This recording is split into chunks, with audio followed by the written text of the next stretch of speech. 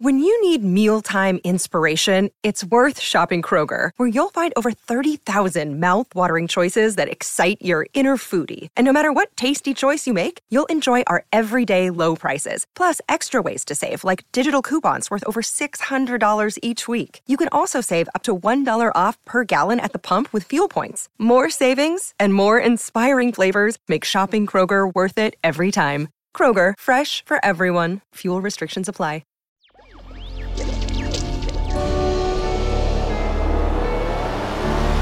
Electricast.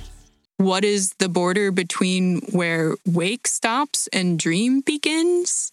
And I think a lot of my work and interests are around illuminating how truly blurry it is and always has been. Welcome to Sync Love, sponsored by SyncFloor, a podcast where we get to chop it up about film, music, and production with experts from across the media landscape. The pairing of film and music is an inspiration to creatives everywhere.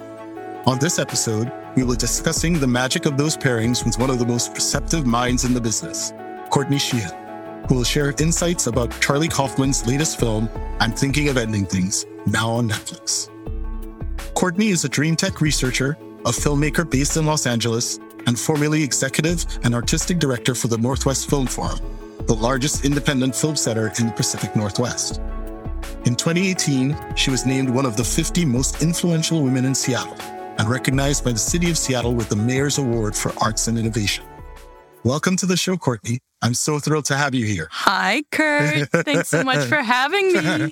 Yeah. I want to first kind of get into it by talking about how we met and this crazy project we got to do together. And as I was getting ready for this episode, I went into the Wayback Machine and looked up some positioning that we had on what we were up to. And so I want to read you this line and then get you to describe that project and what it meant to you. We believe connecting artists across disciplines creates a fertile environment for building community through art. And I felt like that's like a great way to get you to kind of talk about how we met and to talk about this idea of connecting music and picture.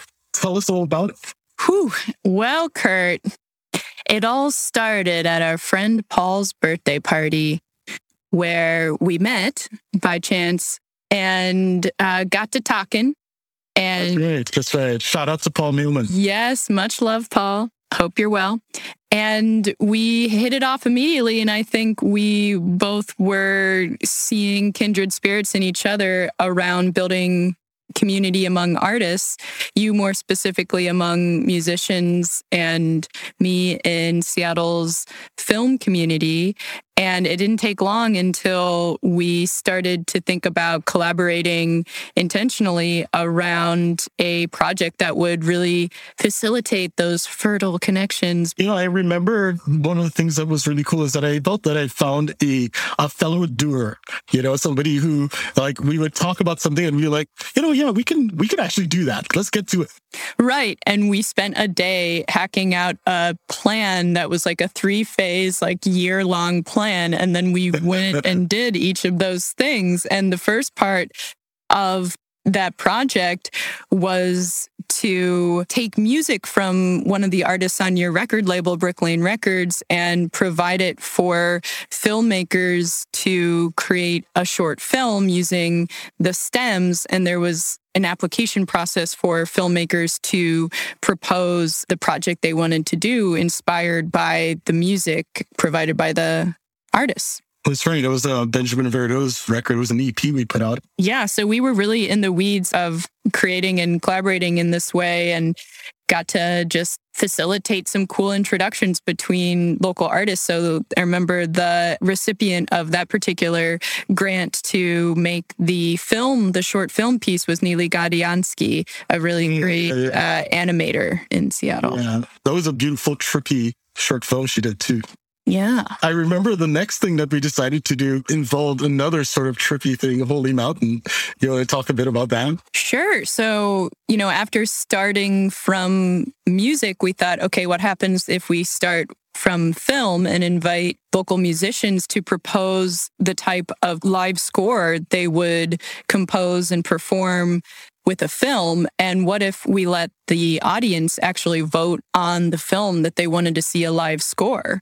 with. And this was part of a series that was super popular at the forum called Puget Soundtrack, where we would invite bands and musicians to choose a film they wanted to do a live score for, because so often musicians are also film buffs or have particular films that are really in sync with their sound, right? So we had this live audience voting to choose a film, and it ended up being none other than Holy Mountain.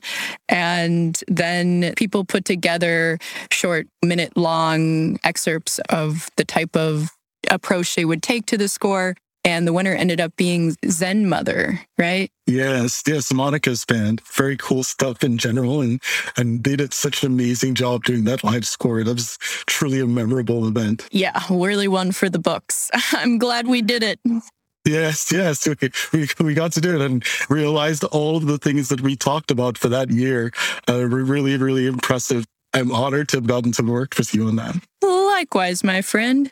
Talking about the tricky stuff, when we talked about having you on the show a while back, you had started on your process on dream tech and mapping the neuroscience space. First, I'd love to have you talk a little bit more about that to give people context, and then talk about the film choice, for this episode and how those things connect. Sure. Yeah. It's quite a journey with some leaps here. It's like, we were just talking about doing film and music stuff in Seattle. And now, listeners, we're going to go into another life chapter where I moved to California to find myself.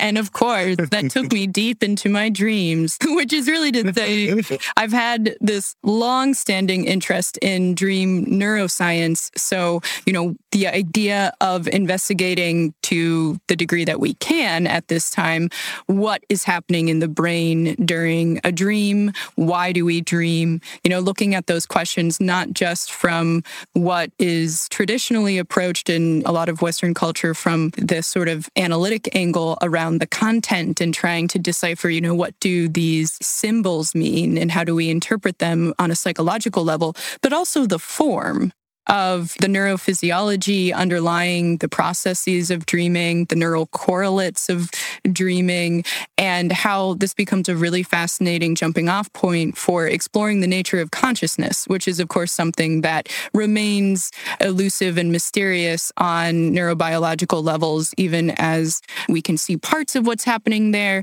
It's certainly not a puzzle that humans have solved. And so I kind of picked back up this interest in dream neuroscience not long after I moved to LA, because I was reading a book by the wonderful Octavia Butler, really, really important writer in the history of 20th century literature in the US, and certainly a huge influence on the genre of sci-fi and speculative fiction. And I was reading her book, Mind of My Mind, and it just kind of inspired me to think about the latest that might be happening with dreams and technology. I just sort of thought, whoa. Her writing is the kind of writing in science fiction that sort of bootstraps creativity. I find, there are a few authors that she's at the top of that list where if you want to kind of get creative about something, just reading her work can kind of get you started, regardless of whatever it is that you're thinking. Yeah, even if you're looking for a presidential slogan for like a fascist campaign. If folks don't know, quite eerily, Make America Great Again actually came from the book Parable of the Talents, and it was presidential slogan for a very scary candidate set in the not too distant future. So that book was published in 1998 and has been returned to a lot right now. Yeah, I think for the first time, those two books, Parable of the Sower and Parable of the Talents, have towards the top of the best New York Times bestseller list. You were continuing though on your journey. Yes, back to the dreams. So I basically went down this rabbit hole of, the latest dream neuroscience research and the early attempts of developing some of those findings into technologies that directly interface with the dreaming mind. So that's what I mean when I say dream tech. And there are examples of dream tech kind of going back to the 80s, even when there started to be these efforts to try to trigger a lucid dream, one of those dreams where you know that you're dreaming and may be able to exert control over the dream. And that basic tech just used audiovisual cues, just kind of like flashing lights and playing sounds on a device that you would wear on your head, hoping to kind of trigger you when you were in rapid eye movement sleep in the hopes of making you lucid. So since that kind of early foray into dream tech, in recent years, there have been some really exciting advancements. It's still super early wave. This is stuff that is like not going to be household products tomorrow for the most part, but the advancements are significant, and the inevitability, I think, of technology continuing to cross that threshold from wake into sleep is very fascinating to me. And I think merits raising questions about and paying attention to and anticipating and thinking about before it hits us like a sack of bricks. So that's what so much of my work has been about, is researching what's happening, as well as developing a couple of different artistic projects around exploring these ideas, because of course it's so rich and so evocative for us to think about through story.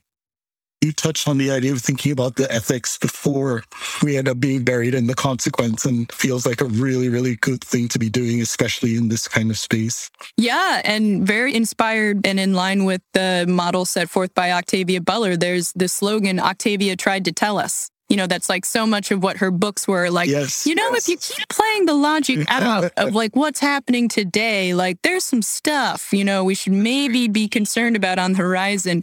And so dream tech, this question of like, is it cool or is it creepy, kind of immediately comes up, because it's like, wow, like what if you could control your dreams? What if you could learn in your dreams? What if you could explore with intentionality and security and support with your therapist, like the, deepest rooted issues that make themselves present in your dreams? What if you could tap into the supposed precognitive abilities of dreams? But of course, all that comes as well with, what does it look like when big tech gets a hold of my dream data? That's right. What does it look like when there are dream advertisements inserted into my sleep? Who's trying to record my dreams? What are they trying to do with that? Is this mind control? Filmmakers and artists and writers have anticipated and imagined what this all might look like in their artwork for a really, really long time. It's fascinating to see, like, where are we really with the science and the tech today? And then to imagine through art, like, where might we be going in the future?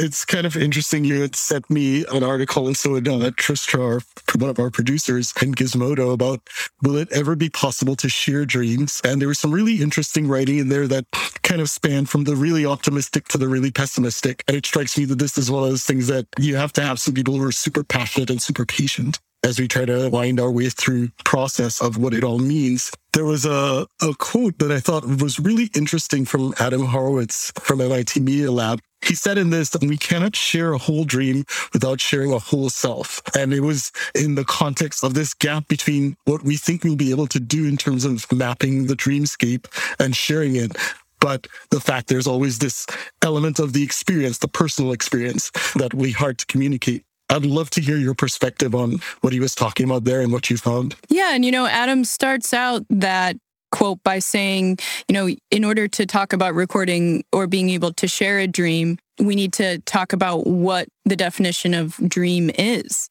And do we have a common shared definition? And in fact, without going into the details, we don't. Scientifically, we don't. Culturally, we don't entirely. We do know that dreaming is a universal feature of human experience, and that alone makes it a shared experience. But there's so much that we don't understand. So I know Adam because he developed this really fascinating device called the Dormio as part of his work in the MIT Media Lab with other graduate students that actually allows you to program what you want to think about in hypnagogia. And hypnagogia is that sort of liminal state when you are drowsing and you're falling asleep. And it's known for like when you might get those like flashes of like images or strands of thought and you're kind of disembodied. I mean, yourself is dissolving into unconsciousness. It's like you have to let go of waking in order to go to sleep. And that's part of that process. And it has been discovered that that is a very imaginative, creative time of consciousness that artists and inventors for many, many years have actively manipulated. Edison would actively manipulate his hypnagogic to work on his inventions. Dali would pull his paintings from this time as well. And so Adam's device allows you to program what you want to think about in that state. And the applications for this are vast in terms of problem solving, in terms of music composition. Musicians really work a lot with their dreams. And at the base of it, Adam is like, one of the reasons I really want to offer this tool for people is so they can see a vaster vision of themselves. So when he says your whole self, I think he's talking about not just this idea of who am I when I'm awake for a certain number of hours a day, and I'm in this reflexive state of consciousness, and my brainwaves can be characterized in these ways, and I can be recording a podcast interview with my friend Kurt, and it can be deemed an acceptable state of mind to be doing that, versus all this other time we spend in our lives, a third of our lives asleep, so many incalculable hours of that time dreaming. And in fact, that your experience of your own story is much slipperier than the version that can be told by just your waking self. If you leave out that dream self, you deprive yourself of so much of your own story. And I don't say this to say, not enough people pay attention to their dreams. Everyone should really be keeping really rigorous dream journals and diving into all of that every day. It's just to kind of honor and recognize the role and the significance of sleep and dream and, supposedly altered states of consciousness in creating our experience of the world. And that is the not at all tenuous tie I will now make to setting up the choice of this Charlie Kaufman movie. Because there you go. Nice move. See what I did there? Because that's what. Let's see what you did there. This is precisely what Charlie Kaufman movies are all about. The impossibility of any objective reality and the internal realities that are much slipperier than just, boring old waking life. That's right. And, this particular movie was a really, really great exercise in that.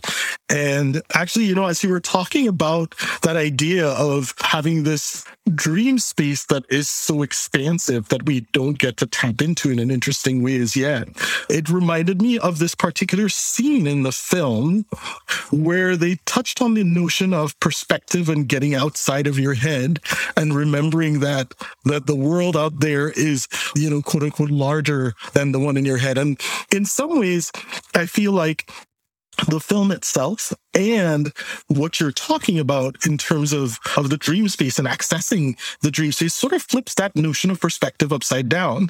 And it says that actually there's this really expansive space that we don't tap into that's all about being inside of your head. If we could tap into it and tell each other about it, we might find that the world is even bigger, and I thought that was really interesting. I love that that's what you took from it. And Kurt, I just have to ask, what did you think of this movie? Did you like it? It was engaging, and I think it's going to be one of those films that I'll return to and think about, multiple times. It was also really beautifully shot. There were so many, shots that I was just like, wow, that's really nice to look at in terms of the way he would very intentionally pan across things and use sort of different kinds of color and wallpaper and all these things that were really beautiful. At the same time, there's some parts that were, sort of really already well-trod territory. But I think my perspective on watching the film was significantly impacted by thinking about what we were going to talk about. And from there, it was also really engaging for me. Yeah. What about you? Yeah. I just have to admit up front that I'm a bit bashful about choosing this film because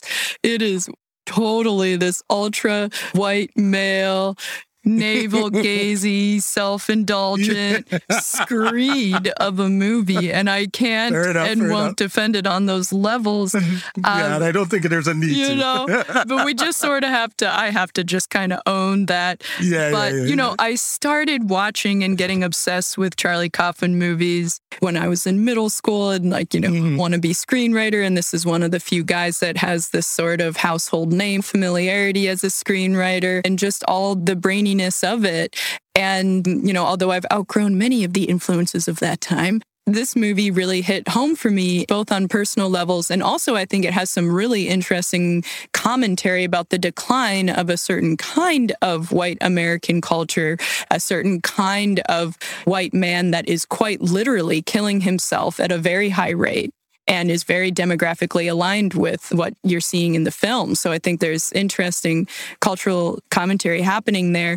And thank you for watching it, because it is a slog and it's a totally mixed bag for people. Lots of people hate this movie. Lots of people love this movie. It's cold and bleak and dreary and long. Thank you for going through it. But I love that this movie, and like a lot of his work, it's almost like this sort of sly provocation of a premise that's like, what if you start from dream? Like you're saying, like, what if you kind of turn it on its head, and instead of just accepting the notion of objective reality or like waking consciousness at face value as we've been fed, what if you kind of wonder, well, isn't all of waking consciousness also a dream that's virtually generated by the brain? I mean, isn't all of our perceptual experience ultimately more informed by internal inputs than external inputs? Don't you and I fundamentally see and experience like different worlds? This isn't new philosophical territory.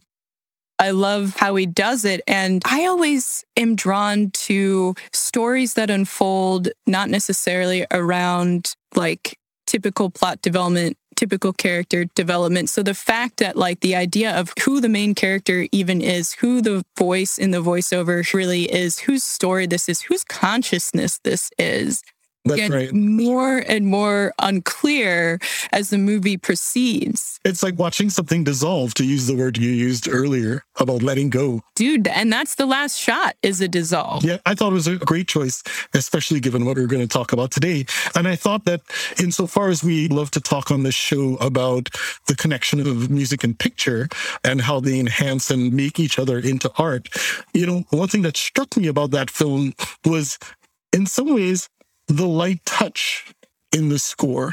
There are lots of places where you feel it almost more than you hear it. And then the places where you truly hear it, it uses juxtaposition really well. Like, I think there are these places where you get almost like a pastoral feeling over these really tense moments. I thought that was really great to experience and would make for great fodder for what we talk about here. Yes, that is a very good point. That juxtaposition breeds this unease, as if it's like something bubbling up from the unconscious or like from the basement, right? Like the basement figures in this film very prominently, very symbolically charged with like all the things that you imagine psychically to be in the basement. And I don't know about you, but whenever the basement shows up in my dreams, like it's not a fun one, Right, that's right. Well, the thing too, speaking of the not fun basement scenes in dreams, one of the things that connects really well to some of the things you've talked about as far as mapping this space is the idea of people wanting to have control.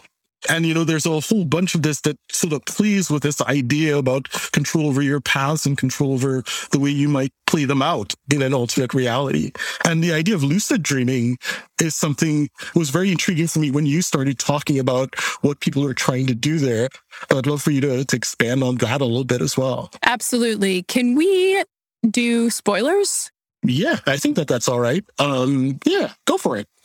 There are multiple interpretations of this very amorphous movie in terms of what is happening in the story, but one popular reading is that this entire story is actually the fantasy of the janitor character who is contemplating throughout the film committing suicide. And is kind of running back through his mind this fantasy of the past, of what could have been, of his relationship with his parents, of what he wish he would have done. He's playing out his regrets. And it very much is in that way about control. And so much of the character's self-hatred that drives him to, it's left unclear, certainly quite possibly commit suicide, is a lack of control. The self-hatred that comes from that he couldn't, he couldn't dream the dream in a different direction than what he wanted. That's right. And so when it comes to researching the development of dream tech, there is probably the single most frequent example of it is lucid dream induction devices. So that started with that kind of early prototype in the 80s. And then today, there are a couple of different methods being used to basically make it so that you can take this headband type of device, put it on your head, and it supposedly triggers you to have a lucid dream. And the methods include EEG, so just trying to read your brain state, try to read when you might be in REM sleep, and then flash red lights on your eyelids to try to kind of seep into your dreams. There's also transcranial stimulation, which is much more controversial because that's exposing the entire brain to a certain frequency in order to hopefully activate part of the prefrontal cortex that's normally dormant during sleep, but is the part of the brain that's like the executive suite and associated with metacognition. So when you turn that back on, you're able to be like, oh, wait, this isn't real. This is a dream. Mm-hmm. But the effects of that are just not well studied. And so we're kind of in this early dicey area of the tech that's actually being developed, if it's safe, if it works, what the companies that are saying, what they're saying about it, what they're offering their customers to be able to buy. Can you buy control over your dreams? Right. And there's a lot of times in the advertisements, as well as in how users themselves are articulating their interest in these technologies, is there's this sort of baseline assumption about control, that the ultimate experience would be to control your dreams in order to have fun, in order to explore the universe, maybe in order to explore the internal universe of yourself. But there's a big emphasis on entertainment value. And this, I think, is concerning. And lucidity frequently gets conflated with control. And in fact, lucidity means awareness. And this won't be surprising because of the perspective and belief I just shared. I had a lucid dream a few weeks ago, and in the dream, I was talking to a guy, and I become aware that I'm dreaming, and I look at him and I say, I guess I know I'm dreaming, so I guess I could make you do whatever I want, But then I think, and I'm like, but I don't want this guy to do anything. And then I think to myself, well, I guess I could fly right now. But then I remember how frequently when I try to fly in lucid dreams, I actually just wake myself up. So I decide not to do that either. And then there's a door, and I think, oh, but if I open the door, it could be anywhere I want. I could go anywhere I want.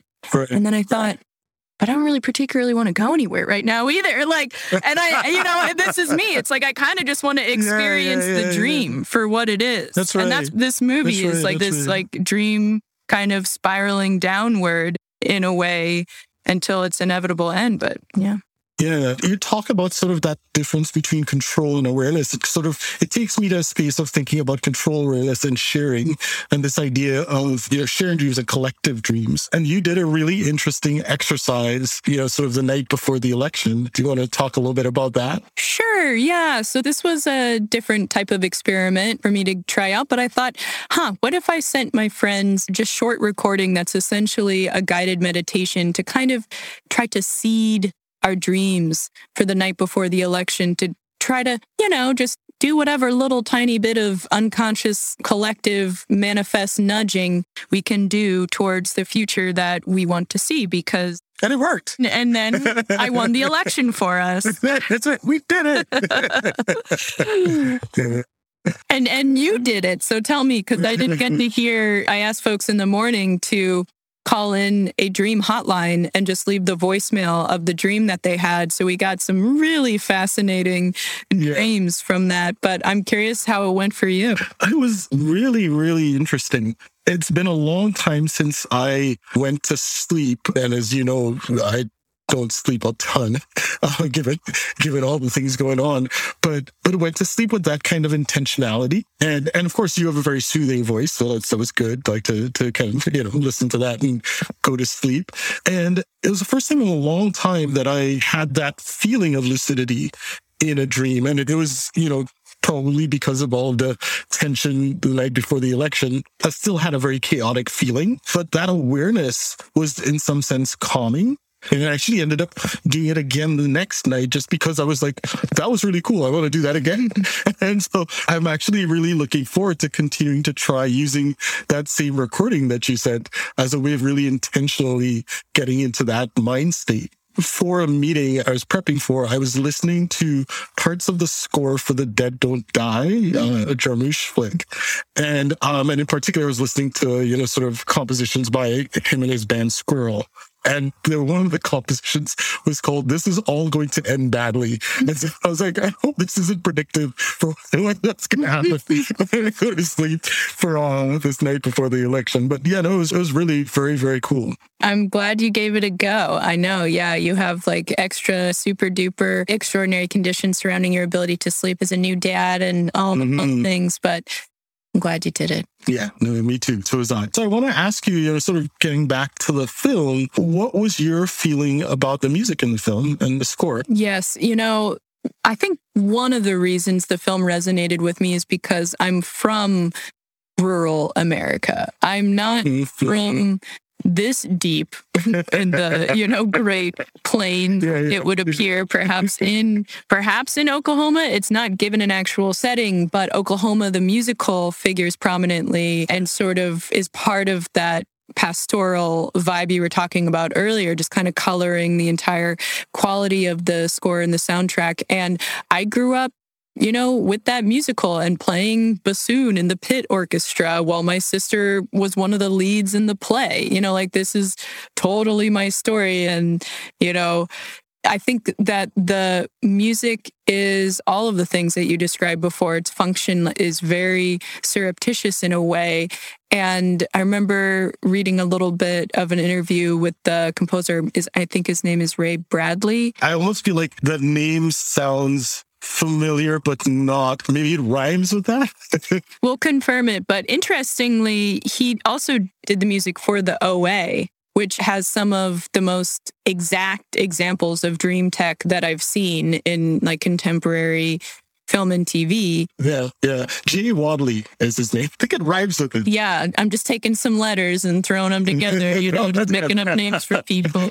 He shared that he had a classical background and that this was, a way to kind of exercise those muscles again, because there's a lot of more orchestral music here, kind of building off of that Oklahoma type palette. And so you've got, this sort of warm swaddling at times of these very soft pastoral, there's a flute line that reoccurs and these really nice strings. Is there harp in it, or is? I think there's a harp. That featured a couple times. Yeah, and then you've got that layered on top of this increasingly dark, surreal malaise. Where, just side note, if honestly, even if people don't like this movie for other reasons, it's worth watching just for Toni Collette.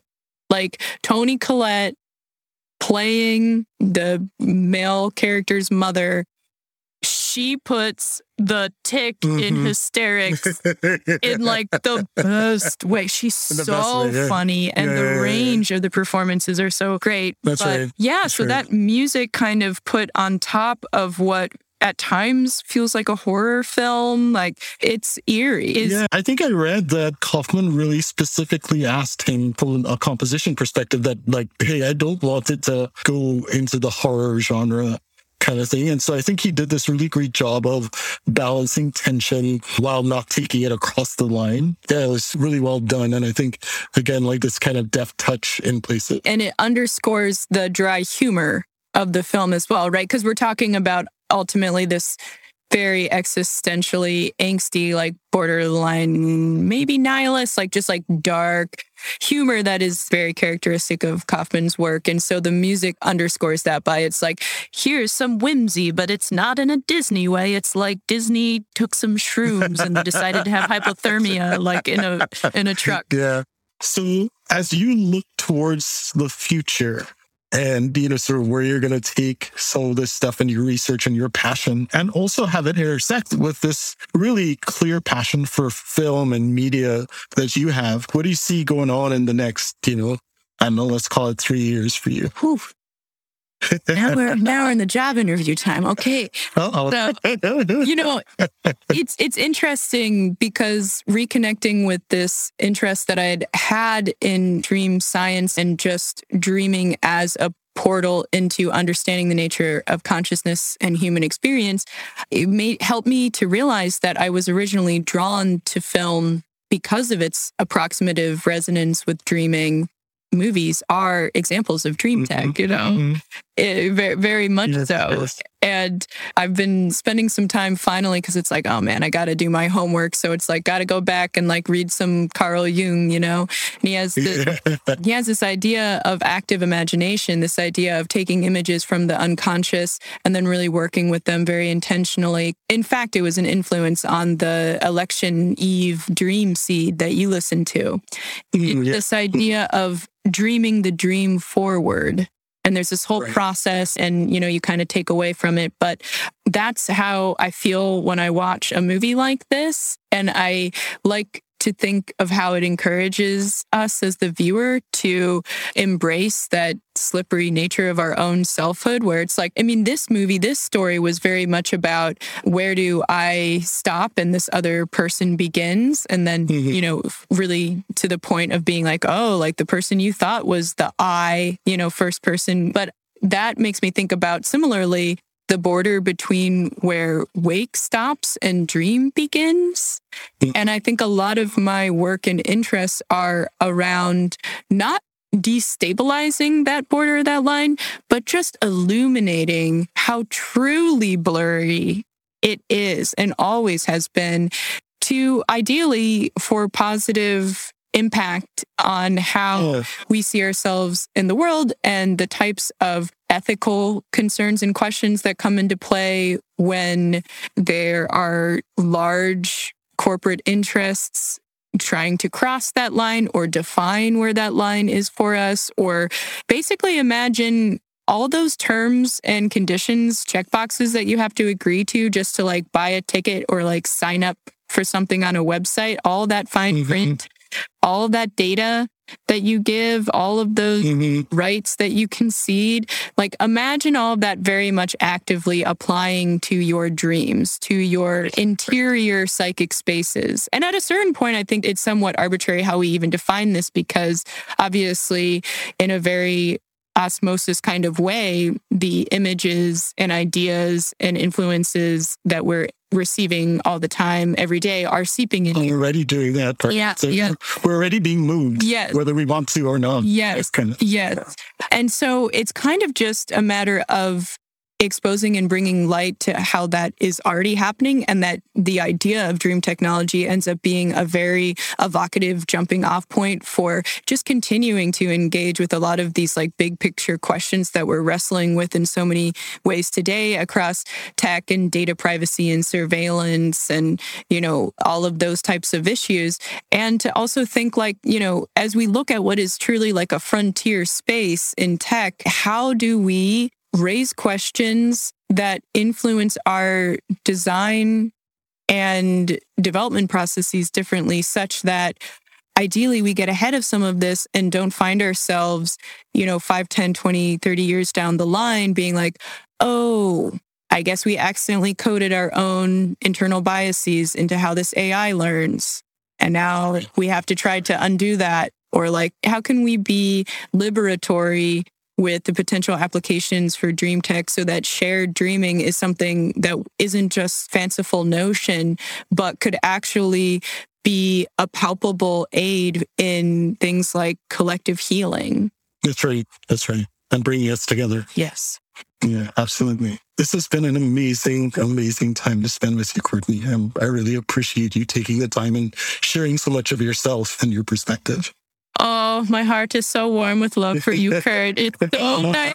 Thank you for letting me nerd out about all my nerd stuff. No problem. I love it when you nerd out. So in typical horny podcast fashion, we spent some time, the producers and I, talking about, well, what do we want as the same question we ask every guest, sort of as the wrap up. And I think this actually follows pretty nicely from that idea about, sort of being moved and sharing and that kind of stuff. And, it came from a conversation I was having with someone who said that they were getting teased by a date about the fact that there's a song in Gladiator that always gets him. He says that, doesn't matter what context he hears it, he immediately starts to get emotional when he hears this. I told him, I was like, look, in consolation, I was like, look, that's kind of what this stuff is for. It's here to move us. If it's not doing that, then, what's the point? And so if sometimes a thing really gets you, and even if it's a little corny, that's part of the human experience. And so we decided that that's going to be the question. What's a scene in a film, ideally a scene that's paired with music in some really interesting ways, as a lot of really emotional and emotive scenes are, that always gets you? That is a really good question. I'm just going to, for the sake of sticking with themes of diving deep into the unconscious, I'm just going to go with the first thing that came up for me, which goes really far back in time. And, I haven't seen this film in many years, but The Fox and the Hound. The Fox and the Hound. There's this scene where the old lady drives the fox into the forest to abandon him and leave him there. And it's so sad that just thinking about it, I'm welling up a little. No, but it's so effective. And I think the music is all of those heart-tugging strings, Yeah. Disney. It all had to end there. I started with the white guy and I end with Disney. I don't know what this says, Kurt. They know how to do it. So you yourself for that one. And they start early. Exactly. Well, this has been fantastic. Thank you so much again to Courtney Sheehan, our guest on this episode of Sync Love. We will see you all next time, maybe on the other side of a tree. Sync Love is a co-production of Syncfloor and Electrocast Media. On our next episode, music supervisor Amine Rayner describes the unexpected musical choices that turned John Hughes' Pretty in Pink into a generation-defining classic. Our producers for this episode were John Lafferty, Tristra Yeager, and David Taussig. Our editors are Cam Castro and Carlos Mora. Special thanks to Syncfloor artists Inaka and Mokov and Syncfloor partner Motor Music for their musical contributions to the show, as well as designer Jeremiah Whitaker for our Sync Love cover art. Please subscribe wherever you listen to podcasts. And if you like this show, give us a rating and tell your friends. Until next time, I'm your host, Kurt DeVee. Keep listening to the movies.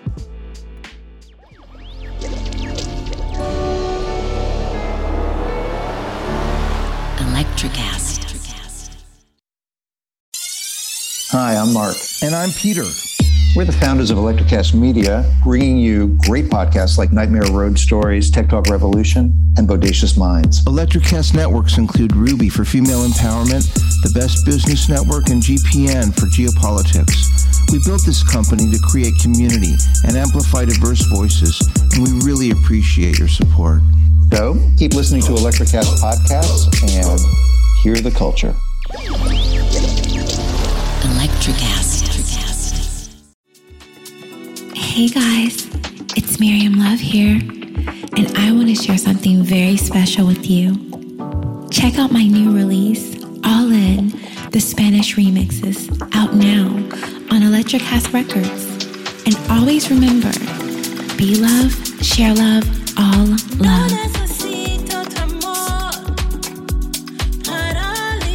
Available now wherever you listen to